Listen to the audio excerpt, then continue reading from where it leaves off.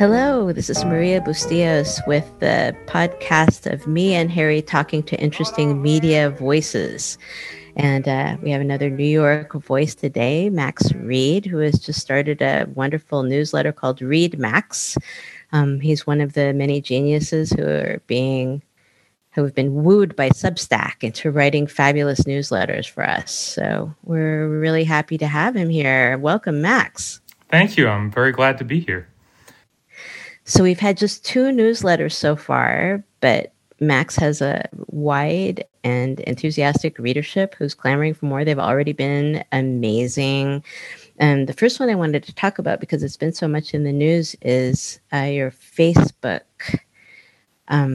There was one about Facebook and there was one about DAOs, and we're going to talk about both of them. But the Facebook one is so interesting because of Ben Smith's take. I thought was fascinating in the New York Times about Frances Haugen. I don't know if I'm pronouncing that right, but her whistleblowing antics and where that whole thing is going. She too turns out to be a crypto investor, which I thought was hilarious. Okay, so tell me about why you wanted to write about that, and tell me what you think about the Ben Smith thing and how this all fits into your views of the newsletter land. Yeah. This is actually sort of interesting with respect to, I know that you want to talk about why newsletters and what's interesting about newsletters. So let me do a behind the story thing with this. I had an op-ed placed at the Times along similar lines to what the newsletter ended up being. And the Times decided to kill it. And I'm not really sure why. I think it was just a little late. Or they felt like it was late. I don't think there was any sort of behind-the-scenes machinations around the consortium, though it would be nice to think there was some conspiracy that killed my newsletter. And I have my old friend and editor, Tommy Craggs, is freelance editing me for the newsletter right now. And initially, I had the thought that I would just republish the op-ed I'd written for the Times. And just let me summarize for people who haven't read it yet. The thrust of the newsletter is that the Haugen whistleblowing documents are revealing the fact that they've sort of traveled as widely as they have and affected as many people as they have, more so than anything since at least Cambridge Analytica and possibly more than anything in Facebook's scandal-ridden history. That the reason that that's the case is that they touch on a particular quality of experience with Facebook, that we have a lot of evidence and knowledge about Facebook's sort of structural, political, economic effects on, media, for example, or on the tech industry, but that we don't have a lot of ways of talking about the kind of affective experience of using Facebook and the way it makes us feel inside. And so my contention is that Haugen, the documents that she's leaked, especially the ones around the ones that got the most attention around Instagram, teen girls, teenagers, and kids in general, that the reason that they have such a kind of outsized impact has been that they hit on these things that many of us, probably all of us, know about and feel about Facebook, which is that it kind of makes us feel like crap. So anyway, so I had this op-ed and I sort of dressed it up and I was ready to publish in the newsletter. And then talking with Tommy, it sort of became clear that, this was not really what I wanted the newsletter to be like. It was written like a Times op-ed. It was straight and not very funny and not very personal. And I realized too, as I was writing it, that what was interesting to me about this debate was less the sort of specific argument that I was making, that I just laid out, than an ongoing set of arguments between tech critics about Facebook itself. And so I rewrote most of it to kind of position it in the context of that dispute. So, without setting aside the thing I was saying before about the sort of emotional, psychic experience of Facebook, which is true, and I believe, I also wanted to write about an ongoing kind of dispute between 2 broad camps of Facebook critics, and the kind of challenge of writing about technology like Facebook, where you want to, on the one hand, situate it historically in context and say, look, Facebook may be bad, but it's bad in ways that we are familiar with and bad in ways that we can touch on, that we've had monopolies before, that, we have hyper-partisan media already out there in the world. But you also want to be able to say, maybe Facebook is new, and in what ways is Facebook new? So I took what was like a 1,200-word, fairly straightforward op-ed that I think would have been fine. I don't want to, say it was bad at all, but it was sort of, it's the kind of compromise that you make when you're writing for a big outlet and a particularly institutional one. And I tried to spin it out into something that felt more like what I might produce if I really were just emailing somebody or a friend about if who had questions about this. I don't know if that even gets at what your original question was, Maria. Yeah, it's great. Max, you brought up in this piece, right, that offline and online, I believe it was railroad talk. Yeah. And that a lot of the shit with Facebook is not, in fact, new shit.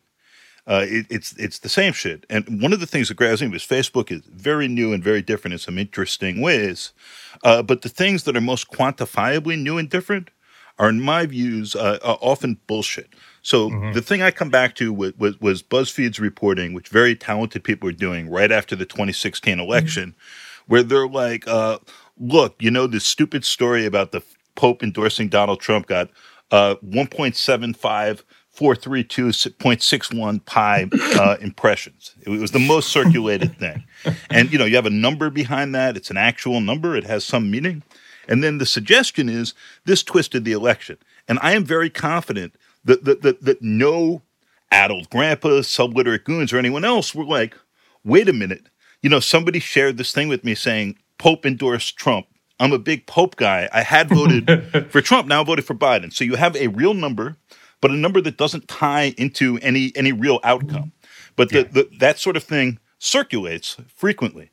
And it circulates on Facebook as bad information, and it circulates in debunking circles and anti-Facebook circles, the same sorts of bad information. I'm wondering if you see, as a smart observer of a weird near future or present things, any way out of that sort of trap. I mean, I think that it's I'm trying to think of the best way to frame this. I think that it's the kind of thing that if any like rational observer stops for a minute and thinks about it, that just can't be true. That people don't make decisions about who they vote for based on shit they see on Facebook. But what's sort of intriguing about it to me is it folds back in on itself. And I think that, you fold your BuzzFeed article that says people shared this Pope thing 1 million times and people voted for Trump because of Facebook, for a lot of those same reasons. That a lot of this is a kind of is that you pull into yourself these ideas about how the world works, and you share stuff that in the same way that if I'm a hyper-partisan Republican, I know the Pope didn't endorse Trump, but I'm sharing my Trump article as a way of expressing my political allegiances. Say that, on the other side, you kind of have, and I don't mean to both sides this, but on the other side, you kind of have people sharing for the same set of reasons.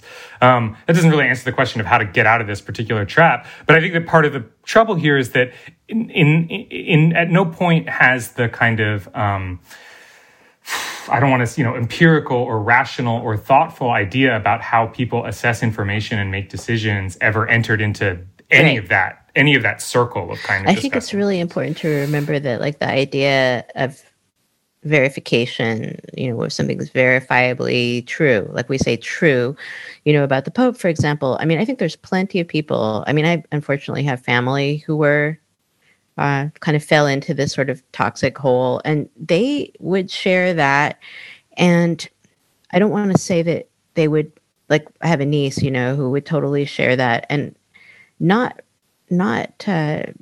subject the utterance to any kind of verification or to the level of belief. It's almost like a matrix of fantasies that they share for fun, kind of like, I don't know, like regular people would quote lines from Zoolander. Right. I mean, there's like a weird... there's something about the structure of Facebook. Very obviously, the obligation is not to share things for the sake of giving information to other people, but to share things for the sake of creating and performing a particular kind of identity online.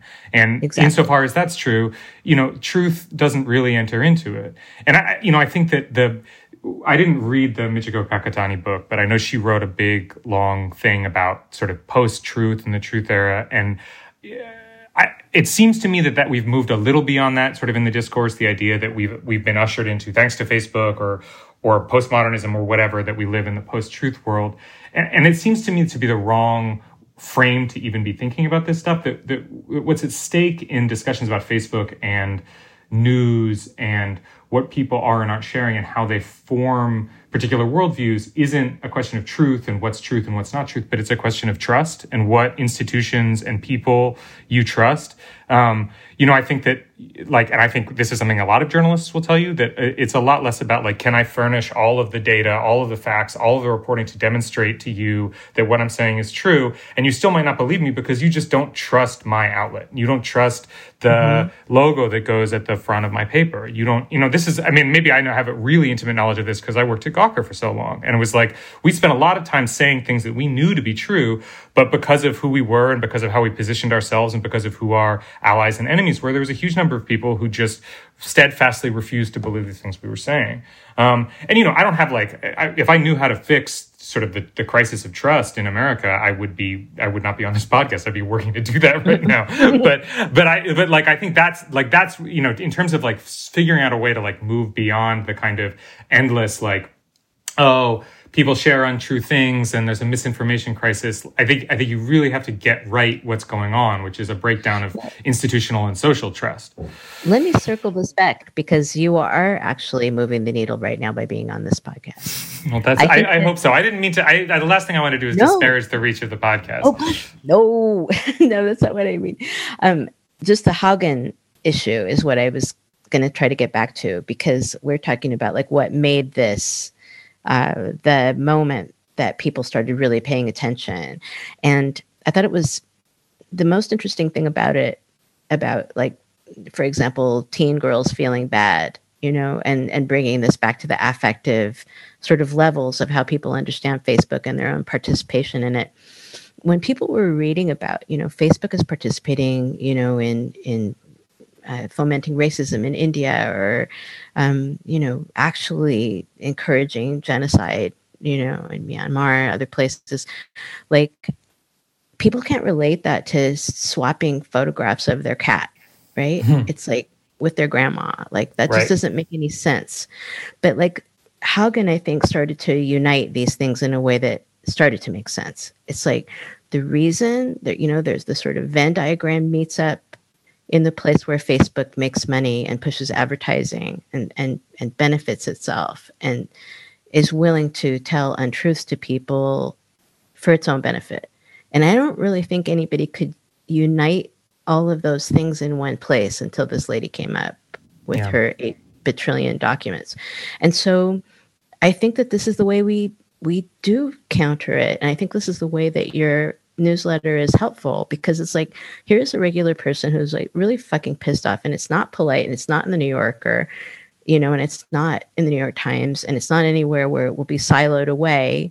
It's just one person talking about ideas and experiences in a really untrammeled way. I think it's extremely helpful, and I think it's exactly the counter to the kind of evil monopolistic institutionalized exploitation of people's attention that we're talking about. So yeah, you're doing Lord's work, Max. Yeah, thank you. I hope so. I will say that I've been writing about Facebook and its peers, but probably Facebook more than any of them for 7 or 8 years now. What got me started thinking hard about this stuff was working at and eventually running Gawker and being witness to the extent to which Facebook changed the industry in around 2011, 2012 through 2013. That, people have heard this story a million times before, especially media people, but the way the traffic fire hydrant kind of opened, and overnight the voice of about every publication on the internet just completely changed in order to match what was going on there. And I spent a lot of time writing that story or versions of that story, and a lot of people did. And that stuff was very popular among people who worked in media, I think, or people who consumed a lot of media, because it had that level of like, I intuitively can grasp what you're talking about because I live and work here. But I think for a lot of people outside of media, or for whom their consumption of news media is relatively infrequent, it's much harder for that to sort of break through, because why should they care? And what I found as I kept writing is the stuff that I wrote that really tended to break through on a viral level, so to speak, stuff that people would email me about out of the blue, stuff that people would tell me at a party that they'd read who didn't, weren't online or didn't work in media, tended to be stuff that was much more about the broad, again, affective experience, the sort of the psychic toll of living life online, or of having your job or your consumption kind of dictated by the mores of the platforms. And that's been in the back of my head for a long time. And I read this book last year that I highly recommend, called The Twittering Machine, by a British left-wing writer named Richard Seymour, which is I thought was a really interesting book, because, Seymour's a Marxist, but he's not taking a kind of orthodox Marxist structural view of the platforms and of exploitation, all this stuff. What he wants to do is apply a real psychoanalytic lens to platform use, to stop saying like, oh, we're hypnotized by the platforms, they use us, they abuse us, the dopamine feedback loops, whatever. He says, look, we use these things even when we hate them, because we're trying to fill something that lacks, and we need to figure out what that is. Like, we need to talk about agency within the context of these big structures. And to me, that's part of what the Haugen documents can maybe sort of get us toward, is thinking about like, what is the role of agency here? What is the role of how these things are, how these platforms, especially something like Facebook, why we use them, how they make us feel when we use them, that kind of thing. Yeah. I wrote a thing for Neiman like a few years back, because it really scared the living daylights out of me. The same niece that I was telling you guys about earlier, we're like sitting in my mom's backyard, and she had seen a clip on Fox of, she was claiming that Black Lives Matter protesters were calling for the death of police. They were saying, kill the police or something like this. And I just looked at her and I'm like, dude, that's not true. That is just not true. Like, that did not happen. I'm sorry. And she's like, and she and her sons, like one of whom is now a police officer, both looked at me like really blankly and said, well, we saw it on Facebook. And I don't know, I felt the earth move in a bad way, under my feet listening to this. Is like, how do I respond to this? It's like, what do you think that meant that you saw this on Facebook? It turned out that it had been, and these guys were prosecuted. It was like a Fox affiliate. I can't remember. It might've been in Florida or Tennessee, who had falsified the audio of this protest and had put these audio saying kill the police, and so they had been sending this around, and they actually repeated it to me. I mean, this is a long time ago, and I wrote a whole thing about it for Josh Benton, and I was like, people don't understand how dangerous this is. It's poorly understood. And like, I think now people understand that it is dangerous, and they start thinking a little bit more about what they share. And like, again, like, I think the Haugen documents kind of indicated to people that they're participating in something larger than what they thought. They felt like they were just with their family and friends, and now they realize that they're in the world, right? Yeah. I mean, I think there's a real recognition of sort of day-to-day experience. And I suppose the other part that we should say is it's not simply that Haugen is confirming that, one's experience of Facebook as a place of, frustration and emotional pain. It's also that Facebook is aware of that, and Facebook has been doing research to see that. That's the sort of public health cigarette company aspect of it. I think that's really important, that this isn't a thing where Facebook can be like, oh my gosh, we had no idea. Because I think there was a point, the first decade or so of its existence, the company spent a lot of time being sort of like, wow, genocide, our bad. We had no clue that would happen. And they sort of seem to get away with it based on that, because they were so new and they were moving fast and breaking things. And now you have all these documents. It's like they knew, they know how bad it is. They know that teenagers are telling their younger siblings, like, here's how you use Instagram. Don't post anything. You're going to embarrass yourself. It's awful, all this stuff. And their response is consistently sort of like, well, how do we convince them that actually Facebook is good? And I think that's, that's a much harder kind of, there's no excuse for that kind of, there's nothing to get around with that. So my working theory on a lot of this is that it's fan service, and people's identities and their lives have become a form of fan service, in this very boring age when all the movies are sequels to the other movies or part of extended universes. And Facebook has this, the meta-universe garble. We'll see. But there was a story, I won't name names, but it was by Hunter Walker at Rolling Stone, and it's up today as we're recording this, and it's like a perfectly fine small story, and you can accurately convey the information as a bunch of congressional House members offered pardons to insurrection organizers. That's accurate, but it's absurdly misleading. And the story is like a series of small bore information. They're like, hey, people organizing a rally met with Congress people beforehand, basically. But because you can compress it that way, it's not exactly inaccurate. The story is circulating like crazy today, which to me is a fascinating form of fan service. Like, this isn't going to be the gotcha thing. There's no need for a gotcha thing. Like, we saw what happened on January 6th. There's not actually a lot of mystery to be solved that way. But people are desperate to circulate this and recirculate it. It's a traffic hit. All the reporting in it, as best I know, is like true and clean. And I would not think otherwise from Hunter. But the packaging is just massively, probably purposely misleading. But it's the way you sell the thing, and that's your job, is to move the piece. So I think this is sad. It's not only happening on the right, also not to both sides things. But I'm wondering what your thoughts are on Substack, and we should mention where you are on Substack. It's maxread.substack.com. Thank you.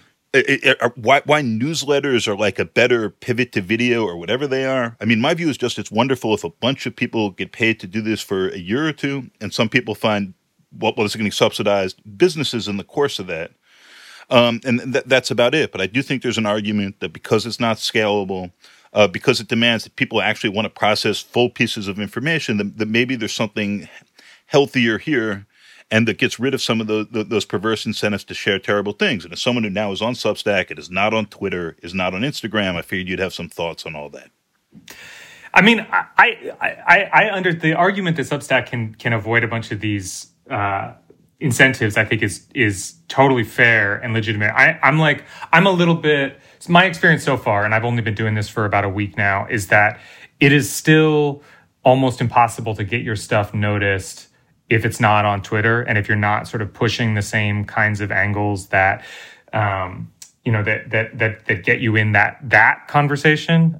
Like, I'll just, as an example, I talked to some before I started mine, I talked to some people who have Substacks already, and somebody told me, I don't think I'm betraying his confidence here. I talked to Charlie Warzel, formerly of The Times, who has a Substack now, and he told me that he launched his, announced he was leaving The Times, launched his Substack, I think it might have been January of this year or something, and Glenn Greenwald, who is like obviously a huge character in a bunch of people's extended media universes, went after Charlie a little bit on Twitter, or the Times, even the failing New York Times is losing, whatever. So it doesn't even matter what it was. The point is, Charlie, not even planning to, decided to just sort of respond to Glenn a little bit that first week. And his post responding to Glenn, he told me, got him more subscribers than anything else he'd written. And it was like, so in my head, and I have heard the same is true of Freddie DeBoer's Substack. Freddie is a former academic who is also or a current academic, I guess, who's also a writer, who also has a Substack, who is very active in the kind of inter-liberal, inter-left kind of culture wars. And, in my head, it's sort of like, well, growth is slow. And I am fine with that. I think slow growth is probably much healthier in terms of finding something that really works, definitely connecting with an audience. But if I really need to ramp up subscriptions quickly, I just need to wake up every day and just dump 800 words on Barry Weiss, Glenn Greenwald, Freddie DeBoer, pro, anti, it almost doesn't matter. I just need to get people who are involved in this, and have them pay attention. So that's the sort of that's the negative. That's the that's the worst case kind of Substack just becomes an appendage of Twitter. It becomes where I don't know if you guys remember Twit Longer or whatever that was when you used to there's a version of Substack. I think some people's Substacks kind of are already this, that is just a way to lengthen your Twitter fights or whatever. But I also find myself, the newsletters I'm personally subscribed to and the ones I really like are ones that genuinely feel like they're value added. They're directed at specific audiences. They're not just sort of piggybacking on whatever the big social media conversation of the day is. And I think, like you say, Harry, I don't think this is something every single person on the planet is going to be able to do. Every single writer, I mean, it's just not sustainable, especially at rates of $50 a year. But if enough smart and interesting people can make a living doing this, people who maybe wouldn't otherwise be able to make a living doing what they do for bigger institutions, it seems totally worth it to me. And I will say, to Substack's credit, I know it's been controversial in terms of the people that they've decided to partner with, but in my dealings with them, and I've dealt with a lot of shitty Silicon Valley companies, the contract that I signed with them, I get to keep my email list if I want to walk away.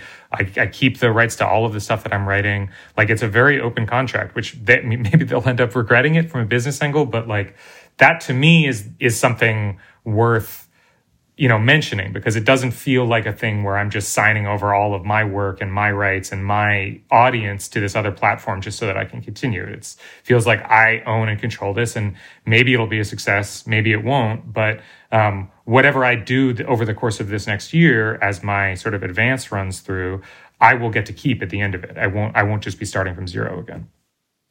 I really appreciate, I talked to a lot of people who made the same move that you made, Max, and I asked every single one of them, like, what's the contract and can you leave? Like, a lot of people, as far as I know, everybody has this much standard. Like, if you leave, you don't get the prorated money, but you can leave. You're not like bound to like produce X number of posts or whatever. My worry is that, having looked at some of these contracts, that the deal can be changed without notice at any given point. And so, there's no sort of ownership. And that's like the difference between this kind of a deal and what we're trying to do at Brick House, right? Where like, yeah, this is like, we own it. We have no money, obviously, but yet, but nobody can change the deal or ask us to do anything. And so like, I think that's going to come maybe to be an important thing. So what do you see for the future as the possible vulnerabilities of this thing? I think that's absolutely one of them. I should say, for all that I'm praising my paymasters, that, the trouble with media startups like Substack or platform startups is it's like the first few years are always great and everybody's really generous. And then it's when the investors get interested in where their money's gone and when their payout's coming that the screws start to turn. So whether the particular weakness is in the ability of them to change their contracts, whether it's going to come in some kind of assertion of ownership over mailing lists or over copyright for newsletters, I don't have a clear sense. I don't want to disparage the work of the people that I've worked with, who I do think are mostly former writers and editors themselves, who I think are pure of heart and want to do the best things. But, it often doesn't matter much when Marc Andreessen decides he wants to make sure that he's getting whatever it is he thought he wanted out of this thing. For the moment. Yeah. There's waterfalls of beautiful stuff coming, so I'm not going to complain about that. Yeah. The joke that there was I'm trying to remember where I saw this quote. I think it might have been about Fusion, but there was somebody was writing about the rise and fall of Fusion. And they said, there's every couple of years, there's a big faucet of money. And certain writers are really good at going and standing under the faucet of money.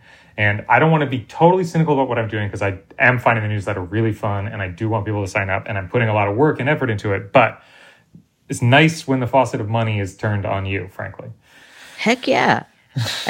We need money, man. You need it for like food and stuff. Well, my unit right now is months of childcare, basically. So, it's like if I can look at a check and say, okay, that gets me through June next year or whatever, that feels pretty good. There's a big disconnect between the kind of raises that we're seeing, for example, in the crypto world, and the kind of money that, is spent on something like even Substack, which is a huge, huge project. Like what you need to pay a bunch of writers to live is not very much money at all. But like what you need to persuade venture capitalists that they're going to get rich, that's just a whole other order of magnitude of everything. It's just not, they're not commensurate, these two things. And this is another question. One of the things that I think could be improving Substack, and I know that is what we're trying to do at the Brick House, and it's good for media, and I don't really care where it comes from, is a way to aggregate free-minded people who are able to say whatever the fuck they want. Like you're saying, it's really hard for you to surface your stuff if you don't pick a fight with Glenn Greenwald. And by the way, I would disagree. You have to fight with him. He has to be mad at you. If he's mad at you, then everybody will get all excited and they all start getting in a thing, And I mean, fortunately for us all, he's always angry. So yeah, always an opportunity. Yeah, there's like a way to poke that hornet's nest any old time. Anyway, but I mean, for intelligent people who want to find out what the hell's going on, it would be really nice if there was a way to say, all right, Max is talking about Facebook, Tom Skoka is talking about, Dune, whatever, and these things are all together and they're all good. Yeah. And I would help with that if we could do that. I mean, I should use this to plug. I'm right now have joined a very loose sort of, what's the word I'm looking for? A loose agglomeration, a clan of lefty-ish writers called Discontents. And right. There's a Discord attached to it that if you are a subscriber, you can join and chat with some of the writers who are involved. There's a weekly newsletter that includes selections from this, from each of the newsletters, or as many of the newsletters have published that week. There's so many good writers there. Yeah, I mean, the thing about this, like it is with everything, is it's like, I don't know. I think it definitely makes some difference, but I don't know how much of a difference, and I don't know how long, how sustainable it is in the long run. I mean, I actually think, for what it's worth, and this doesn't quite sort of answer your question, but the thing that is most interesting to me right now, in terms of what something like Discontents does, or my friend Jay Kang's podcast with Tammy and Andy called Time to Say Goodbye, is a lot of these places have Discord chat rooms attached to them. So what you're doing is you don't just have a publication, but you have a whole community of theoretically like-minded people that around which a publication or a collection of publications is the sort of the center of gravity. But that allows both for the creation of people who feel attached, just from a business perspective, the creation of people who feel attached to what you're doing, but also, like, I would hope allows for the raising up and kind of distribution of people who are doing similar work, things that are kind of in your general neighborhood and atmosphere.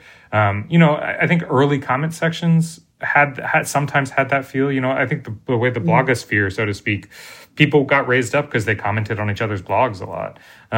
So I think one challenge, let's put it this way, like one challenge for Substack is, if the end goal of Substack is to create a new conversation, we either move the conversation away from Twitter or create a new non-Twitter conversation. It's a question of how you facilitate that kind of community or those kinds of conversations without it immediately being overtaken by like the sort of imperatives of a platform like Twitter or whatever. Max, is that work you particularly want to be doing? Like you're a writer, as I think of you, right? And some of that, which I think is an excellent and much better form of fan service, but it's like a different set of job functions, and it's putting people out there as characters and like talking to their listenership, and then sometimes absorbing that listenership into the set of characters. Gawker had a real talent for that particular thing. Yeah, but is that good? Is that okay, or is that just necessary?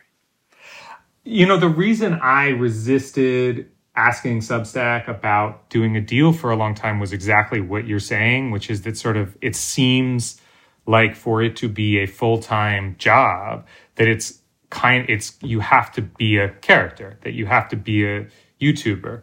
And I think that like maybe the way to divide it up is to say that I don't think sort of enterprise journalists, enterprise reporters, this seems like a really bad idea for them, both because it's like they should be spending a lot of their time foiling the government, also because most of them are frankly like unlikable assholes, because that's what makes them good at their job. But like op-ed writers, arguably, that's kind of what they've always been. I have a friend who likes to say that, basically what, the relationship of like boomers to the New York Times op-ed page is of Zoomers to YouTubers or whatever. It's like you see David Brooks every week and he's your buddy and he's got ideas that you want to hear from and you're interested in what's going on. And so because the kind of writing I do is much closer to the op-ed side, I think at some point I just have to face facts and accept that if I'm going to be doing something like this, part of it is going to be about me, Max Read, the character Max Read, the personality Max Read. And, there are benefits to that. Like, on the one hand, yeah, it's like it requires me to sort of play a character. It maybe requires me to spend extra time doing fan service work, like you say. But it also means that I have a sort of longer leash than I might otherwise have. Because if I assume that people are signing up to the newsletter because they want to spend a little bit of time with me and inside my brain, then it means I can say, okay, this is a newsletter about technology, but this week I'm going to write about something different. And this week I'm going to do something else. And I can figure that I haven't alienated people based on that. One of many reasons why this probably can't be the only model for paying for journalism is exactly what you're saying. That they're not all great writers, not all important writers, not all writers who serve important functions are going to be able to or want to or should need to do all that extra stuff. Yeah. Okay. I think you're like a novelist, like more than an op-ed writer. Like, op-ed writers are not serious people. I mean, I'm friends with a lot of them, and I love them. I'm right fucking here. I'm right here, Maria. Yeah, no, I don't know. No, you do a lot of things, Harry. You're a jack of all trades, Harry. You've got everything going on. A Harry of all trades. Yeah, certainly not. I mean, you're a great editor and all this other stuff. Like, you're like a king. You're a media kingpin. That's different. But what Max does, I mean, in my opinion, is very well suited to this newsletter sort of format or what its successor will be, I think. Because, the other shoe is going to drop at some point. I don't know how. But anyway, when somebody is serious, and they take on ideas rather than like a novelist or a serious writer, or like a great sort of, I don't know, nonfiction writer, is telling you something because that person thinks it's important for you to know stuff, not because they're capering, it's like, yeah. And I mean, opinion writers have this really terrible tendency to caper, so yeah. I think that's really, I hope that's true. And we'll see. And, it depends a lot on, I think that even at the best, you still spend a lot of time self-promoting and a lot of time trying to get the word out there. But I don't know that that's different from anybody. Sure. I think that's kind of what everybody does these days. Capitalism. Yeah, exactly. So exactly. Max, take us out with a little self-promotion. Where should people go? What should they be doing? Like how are they getting their money to you? So go to maxread.substack.com. You can sign up. It's still the beginning. I'm not putting anything behind the paywall for the first month and a half at least. So if you're skeptical, please sign it up, check out, see what is there. The newsletter is about platforms. It's about media. It's about technology. It's about the funny feeling you get when you go online. It is, as I've been hinting, also about whatever is on my mind this week. And it is evolving as we go. Yay. It's really good. I don't know. I like it. Thank you. It's really nice. Thank you so much for joining us, Max. And best of luck with the newsletter. We'll look forward to reading it. Great. Thank you, guys. Bye. Thanks.